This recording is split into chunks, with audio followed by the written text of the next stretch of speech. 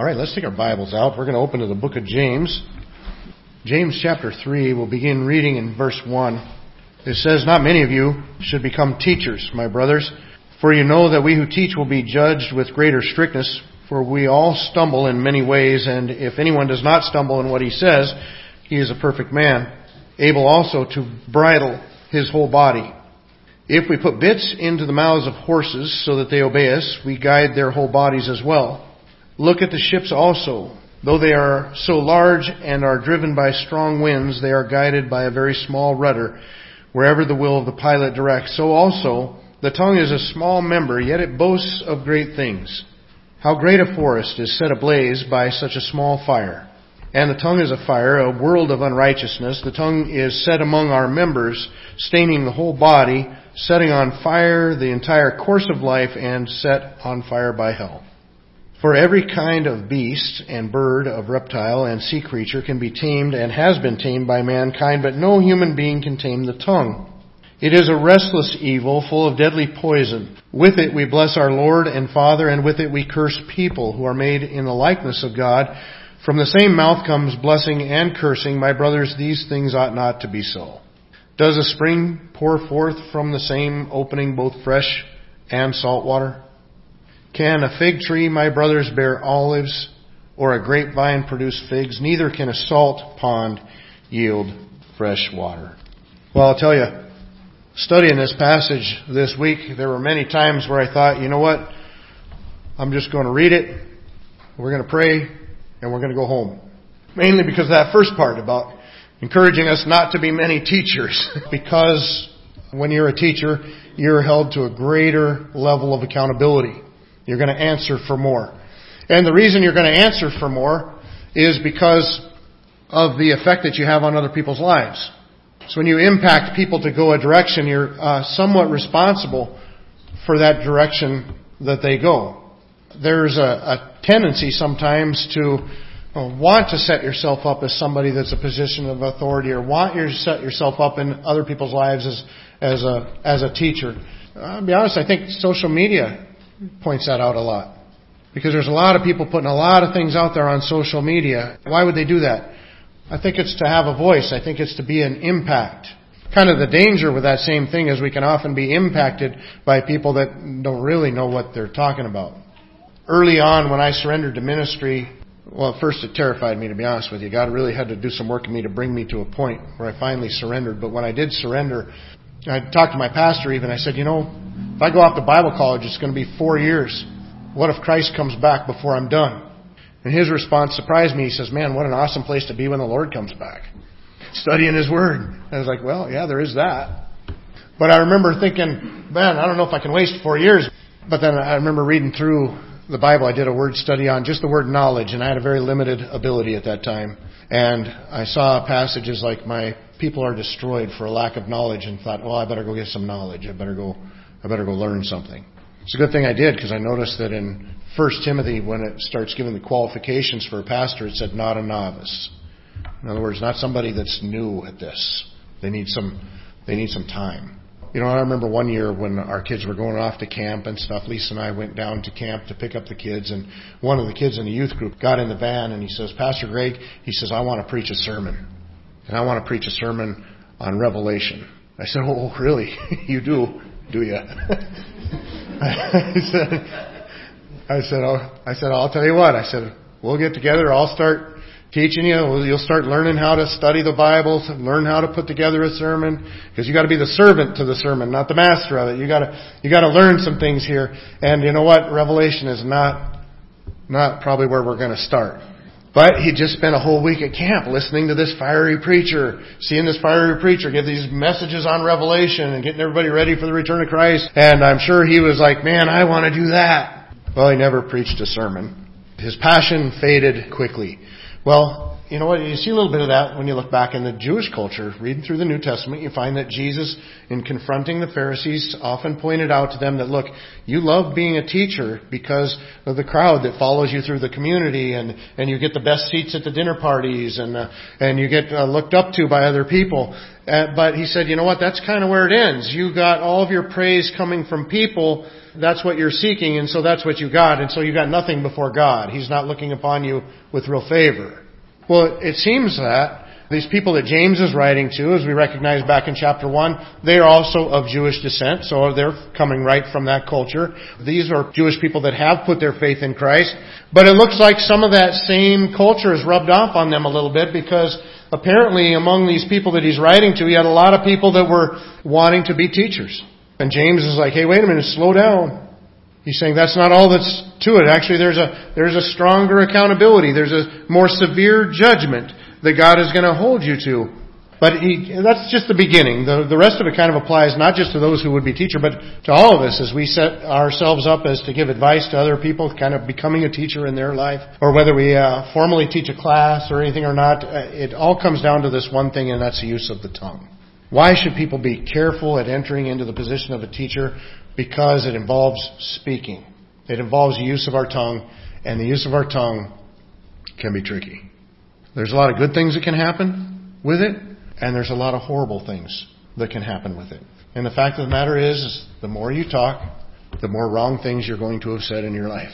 It's just the law of averages. And so he's saying, since nobody can control the tongue completely, you at least need to be careful. And that's what we're looking at. What is the proposition or the message, the theme of the whole passage here is that we need to guard our speech. And the very first reason that he gives for that is because words bring accountability. You're going to be held in judgment over your impact in other people's lives if you impact them in the wrong direction, if you send them down the wrong path, if you end up saying things that are wrong. And there's an accountability. Now, we've already recognized, actually, in the book of James, that he's already brought up a general accountability for all of us for what we say.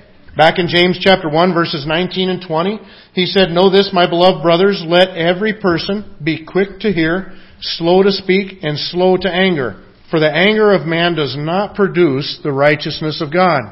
Everybody has 2 ears and 1 mouth, so listen twice as much as you speak. We need to be slow at speaking. Think before you speak.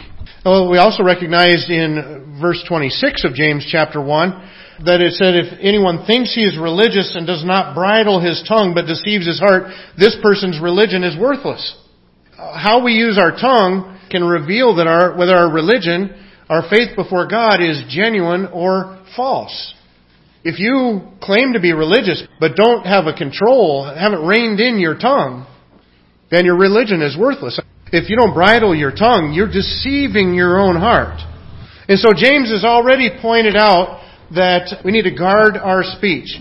In fact, as he went from there and we look at what is the context of this, we just finished with chapter 2 where he was talking about the nature of our faith. Back in James chapter 1, he had pointed out that we needed to be doers of the word and not hearers only. If we're hearers only, then we deceive ourselves. James chapter 2, talking about the relationship of faith and works. He says, faith without works is dead. We're saved by our faith, but any faith that is a saving faith, it works in your life. It changes your life. Well, the very next thing he goes into is the use of our tongue. And I can't help but think that those are very closely related. If our faith doesn't impact our speech, then we have to question our faith.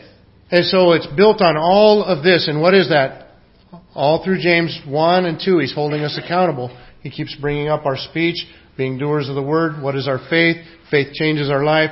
Okay, what is our speech like? Is our speech changed? Do we guard our speech? Are we careful with our speech? Wanting to make sure that when we speak into somebody's life, that we're speaking truth into their life? Now, today in our culture, and in their culture too, we really got to watch not only where we speak, but where are we quiet. You know, the Apostle Paul talks about that in many cases too, because we're in a society and a culture right now that really wants to silence a lot of truth. Romans chapter 1 talks about the wickedness of mankind and how they take the truth of God and they suppress the truth. And so we need to really be on our toes in conversations. When do we need to be quiet, but when do we need to speak? And when it's time to speak, we need to speak well. And we need to speak truth into those situations. Now, in Matthew chapter 12, in verses 33 through 37, Jesus said this. He says, either make a tree good and its fruit good, or make a tree bad and its fruit bad. For the tree is known by its fruit. You brood of vipers, how can you speak good when you are evil? For out of the abundance of the heart, the mouth speaks. The good person out of his good treasure brings forth good, and the evil person out of his evil treasure brings forth evil. I tell you, on the day of judgment, people will give account for every careless word they speak. For by your words you will be justified, and by your words you will be condemned. Our speech is an interesting part of our life. I think it was John MacArthur in his commentary. He pointed out our speech is the place where it's the easiest to be the most wicked. As I followed through his reasoning, I would have to totally agree. There's some sins in this world that for one reason or another, because you're not there, because you're not in the proximity of something evil going on or whatever, just because of you're not being in a certain place at a certain time, that you don't have the opportunity to participate in, but your mouth can go there. So even your a physical ability to participate in sin might be limited. Your mouth is never limited. And so what does Jesus point out here? He says, well, as we're talking about that accountability, there's a judgment. And he says we're going to stand in judgment for every planned, mean word that you say. No. Every careless word. Now, if you plan a mean word to say, which I think we probably all can acknowledge that we've done that at a time or two, obviously you're going to be held to account for that. But he says even the careless, the lazy words, those we get held accountable for. All the more reason to guard our speech. Not only our speech, but guard our heart, right? Because Jesus says, where do all the words come from? The words reveal who we are. Out of the heart, the mouth speaks. Jesus says, from a good tree with a good root, you get good fruit. From a bad tree with a bad root, you don't get good fruit. And so we need to guard our hearts, because I know sometimes we'll say something and we shock even ourselves. Sometimes we say, I'm sorry, that really wasn't me. Who was it? It was. It reveals darkness and that is within inside of ourselves. And so curbing our speech helps us to curb that darkness and bring that into check. And I think that's exactly kind of the point that James is making when he says, look, we put the bit in the horse's mouth, we control the whole horse.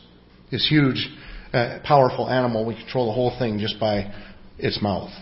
Proverbs 18:21 says, death and life are in the power of the tongue, and those who love it will eat its fruits. We need to guard our speech because, why? On the one hand, words bring accountability. Now, he says everybody stumbles when it comes to words. He says if you can find anybody that has completely controlled their speech, that person is a perfect person. Now, the word perfect, I don't think it means moral perfection at this point. I think it just means maturity. Because the word itself means completion. It's the word telos. And when I took Greek in college, we used to play a game once in a while. You'd say, all right, we're going to play some Greek bingo today. But it was with the word telos. And so he had these little cards that he made up with the word telos instead of bingo on it and numbers on it. And we'd go through and play a game. But the word telos means complete. Bingo. Got it. All of them filled in. So it means completion. He says, look, if anybody can control their language, then they've got her down. If you can control your tongue, you can control your body. If you control the horse's mouth, you control the whole horse. But not only do words bring accountability, but they also bring impact. They also bring impact. And when he gives these next illustrations, and James has given a lot of illustrations, like 6 illustrations in these 12 verses. But as he uses these next illustrations, he's actually not even talking about pro or con. Now, he did talk a little bit about how we all stumble in our words, so there's that part. But when he's talking about steering the horse left and right, running the ship left and right, he's not even talking about whether the impact is negative or positive. The fact of the matter is words do both. Words can bring a tremendous amount of encouragement to somebody's life that's going through a struggle. They can also bring a tremendous amount of discouragement to somebody's life as well. Words can bring peace and harmony in certain relationships and certain situations. Words can also bring division and hatred. You can have a coach that can stand up and through a few words at a timeout can rally a team to overcome and get a victory and perform well. And that same coach can also demean and bring discouragement, which brings defeat also. Hitler tried a political coup. He tried to take over in 1923, I think it was, in Munich, in Germany. And it failed, and he got thrown in prison for 5 years for it. And so while he was in prison for 5 years, he wrote out a little bit of an autobiography, kind of how he came to his anti-Semitic views, and also his political philosophy and his plans for Germany. And he wrote that and published it in a book called Mein Kampf. And so you got this guy sitting in prison, putting together his philosophy for the nation, and publishing this book. Well, we all know the history. Hitler rose to power, saw the fruition of his plans, until the Allies would get enough power mustered against him to put an end to it. And did you know that if you look at the death toll for World War II, for every word that is written down in Mein Kampf, 125 people died. That's an incredible amount of destruction. At the same time, how many people have had their whole eternity changed and impacted for each word in this? You see, our words have power to impact, to set people on a course in life. We need to make sure that we're setting them on the right course. You know, it talks about the horse, you put the bridle in its mouth and you can turn it one way or another. We had Shetland ponies my grandpa bought. Those are ornery buggers. They would try to rub you off on a fence. They would step on you, all kinds of stuff, but still, that range, you could make them go the direction you wanted to, but you could control them. The ships, it talks about the rudder. Now, you go by a huge ship, and of course they got a big rudder, but not compared to the ship.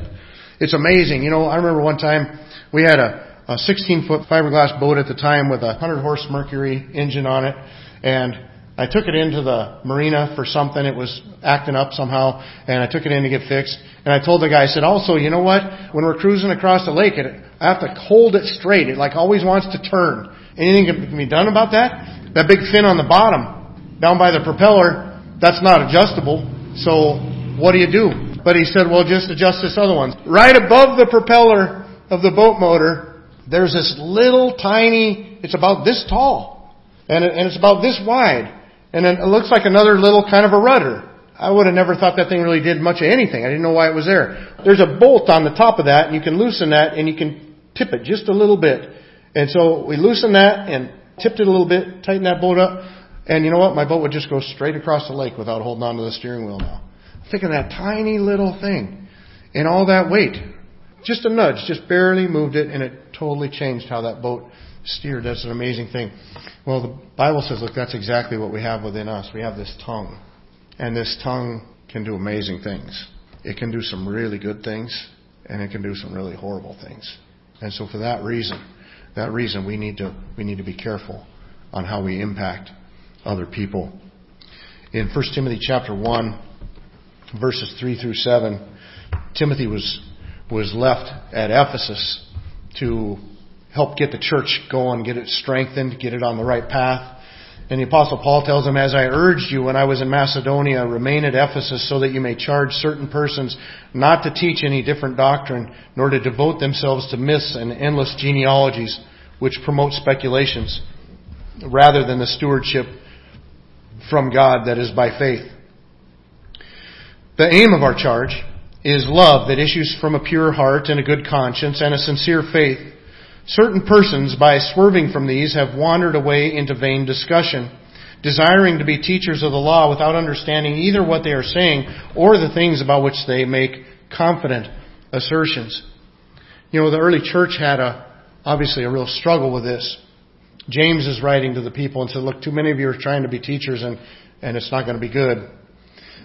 Timothy, the Apostle Paul would write to Timothy and he'd tell Timothy, look, there's people there teaching, getting into genealogies and myths and different things. He says they need to be commanded to stop teaching and to learn, to focus and to learn. Peter would do the same thing. Jude would do the same thing, dealing with false teachers in the audience of the people, the churches that they wrote to. And so it was a common thing. Well, how much more even today we're going to have, when I think some of the stuff that's coming from some of the churches around our nation and some of the sins and outright abominations before God that are being accepted and even promoted in many of the churches around our nation. There's going to be a lot of answering one day because a lot of people are being impacted in horrible ways. I was listening to a thing just this last week talking about transgenderism, and they were talking about the impact. You're talking about a group that psychologists and stuff look at people and say that the people that struggle with a real confusion is like less than 1%, around 1% of people. But now you're having people in some of these larger cities, teachers in some of these classes that are saying, like one teacher said, 24% of my class is now claiming to be different than what they are. 24%. So they're looking at it and they're saying, well, this can't be, this is, even if there was a natural motivation or reason for this, which there isn't, even if there was a natural motivation, it would not be this kind of percentage. This has to be a social phenomenon. What that means is what's going around in our society is impacting people, and they're gaining attention from it, and they think it's exciting, and so they're pursuing it. The point that I'm making is that a lot of the speech that's going around that's endorsing and promoting these different aberrant views and these different unnatural scenarios are impacting people, and they're affecting lives. And that's tragic. That's tragic from our standpoint on an internal basis, because those kind of things are exactly how God did not create the world, and there's a real price to be paid for that. That's tragic on even just a humanitarian level, because I also understand that the more recent statistics are the people that go through those kinds of physical changes and I have like a 50% suicide rate a little farther down the road. And so these things are destroying lives. And God says, you know what? There's going to be an account for this. People are going to pay the price for this. I remember years ago, driving down the road listening to a radio program. It was just secular news station, WCCO down in the cities. What was the guy's name? Carlson? I forget his last name now, but he was the guy that kind of helped Abraham Maslow put together his hierarchy of needs and that kind of stuff. Modern psychologist. And they had promoted in the past this idea of a contractual relationship between parents and children. That the parent and the child sit down and they make a contract of this is what your chores are, this is what your duties are in the house, and they sign it like a business deal almost. And so it kind of removes a parent from being a parent to being kind of an equal business partner in the home. And they're going through and he's explaining that whole theory and how they came to that conclusion and that they put out. And he says, there's only one problem. And the person interviewing said, really, what's the problem? Yeah, it doesn't work. And then they just went on talking like it was nothing. And I thought, wait a minute, back this up. How many families did you ruin because they listened to you?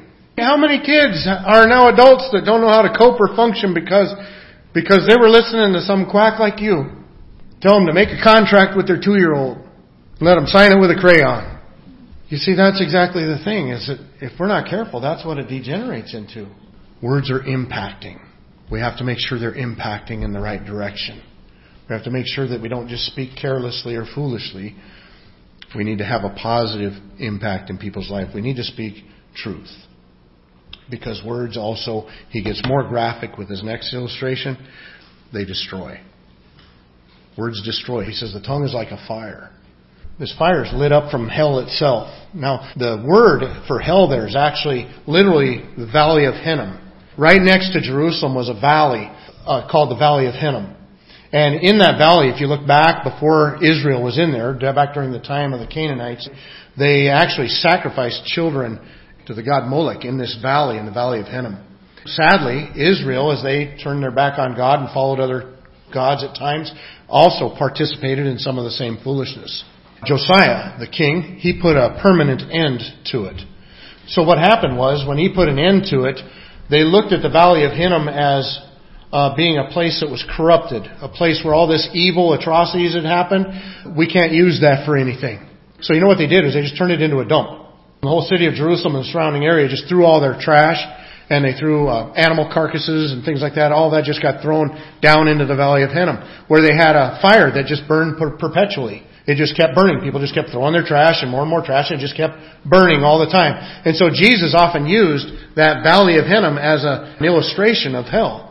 And James is using that word. The half-brother of Jesus uses that word and says, look, this is the Valley of Hinnom, this fire that's always burning down there, always burning up the trash. He says, our tongue can be like that fire that is just consuming all the time, consuming. You know, fire is amazingly destructive. In the last couple of years of being on the fire department, it has amazed me, the abilities of fire. It takes way more water than I ever thought it would take to put out a fire that gets going. Way more water. Back in 1876, I want to say, somewhere in there, an older lady that had a farm out in the Chicago area, a lantern, they figure about 8:30 in the evening, lantern got kicked over by an animal is what they figured would happen. And the fire caught and began to spread. They got on it as quick as they could and tried to put out the fire. That fire consumed 17,500 buildings, killed 300 people, made 125,000 people homeless. You know it as the Great Chicago Fire. The kind of damage a fire can do is just amazing. And he says, you know what, if we're not careful, our tongue can do that same kind of thing. There was a time in my life when I was a teenager, and my mouth got away from me an awful lot in those days. And it got me into quite a few scrapes. And then I remember hearing about somebody else that's also a teenager. His mouth got away from him, and it got him into a little bit too much trouble, and he ended up stabbed on a dead-end road one night. And I thought, maybe I better tone it down, start watching my mouth a little bit more. Your mouth will cause you more problems than your body ever thought a problem causing.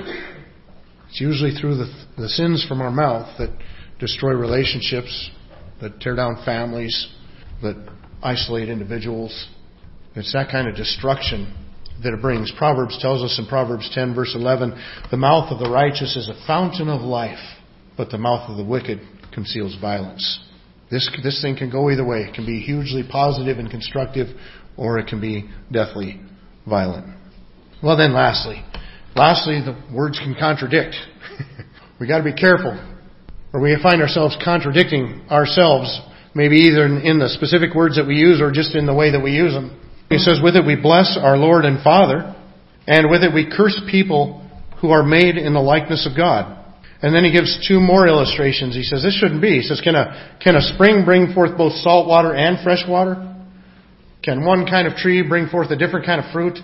In nature, we don't see this, but in humanity, we see it. In nature, there's no contradiction. In humanity, we have contradiction. When we bless God, that's a good thing. That's our tongues being used for a great thing.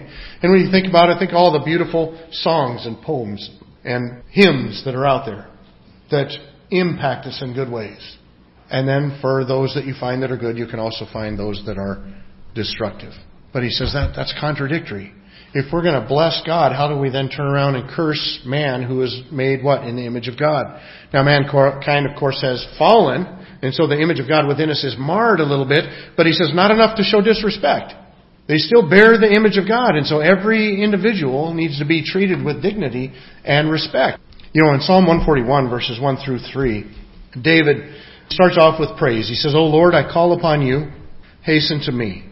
Give ear to my voice when I call to you. Let my prayer be counted as incense before you, and the lifting up of my hands as the evening sacrifice. Isn't that beautiful? But notice the very next thing David says, and this is the guy that's known as what? The man after God's own heart. The very next thing that he said is, set a guard, O Lord, over my mouth. Keep watch over the door of my lips. It's like, what are you talking about? You just said something beautiful. That was awesome worship before God. In fact, good enough to write down and for everybody to learn for like forever after this. It's inspired even. Why? Because David recognizes that even in the midst of this beautiful prayer, that his tongue can also be used for evil and for hatred. Proverbs chapter 10, verses 19 through 21 says, when words are many, transgression is not lacking, but whoever restrains his lips is prudent. The tongue of the righteous is choice silver, the heart of the wicked is of little worth. The lips of the righteous feed many, but fools die for a lack of sense. The challenge for us from the book of James is that we would be the people from this proverb. We would be the one who restrains our lips and is prudent. We would be the one who speak with the tongue of the righteous, which is choice silver.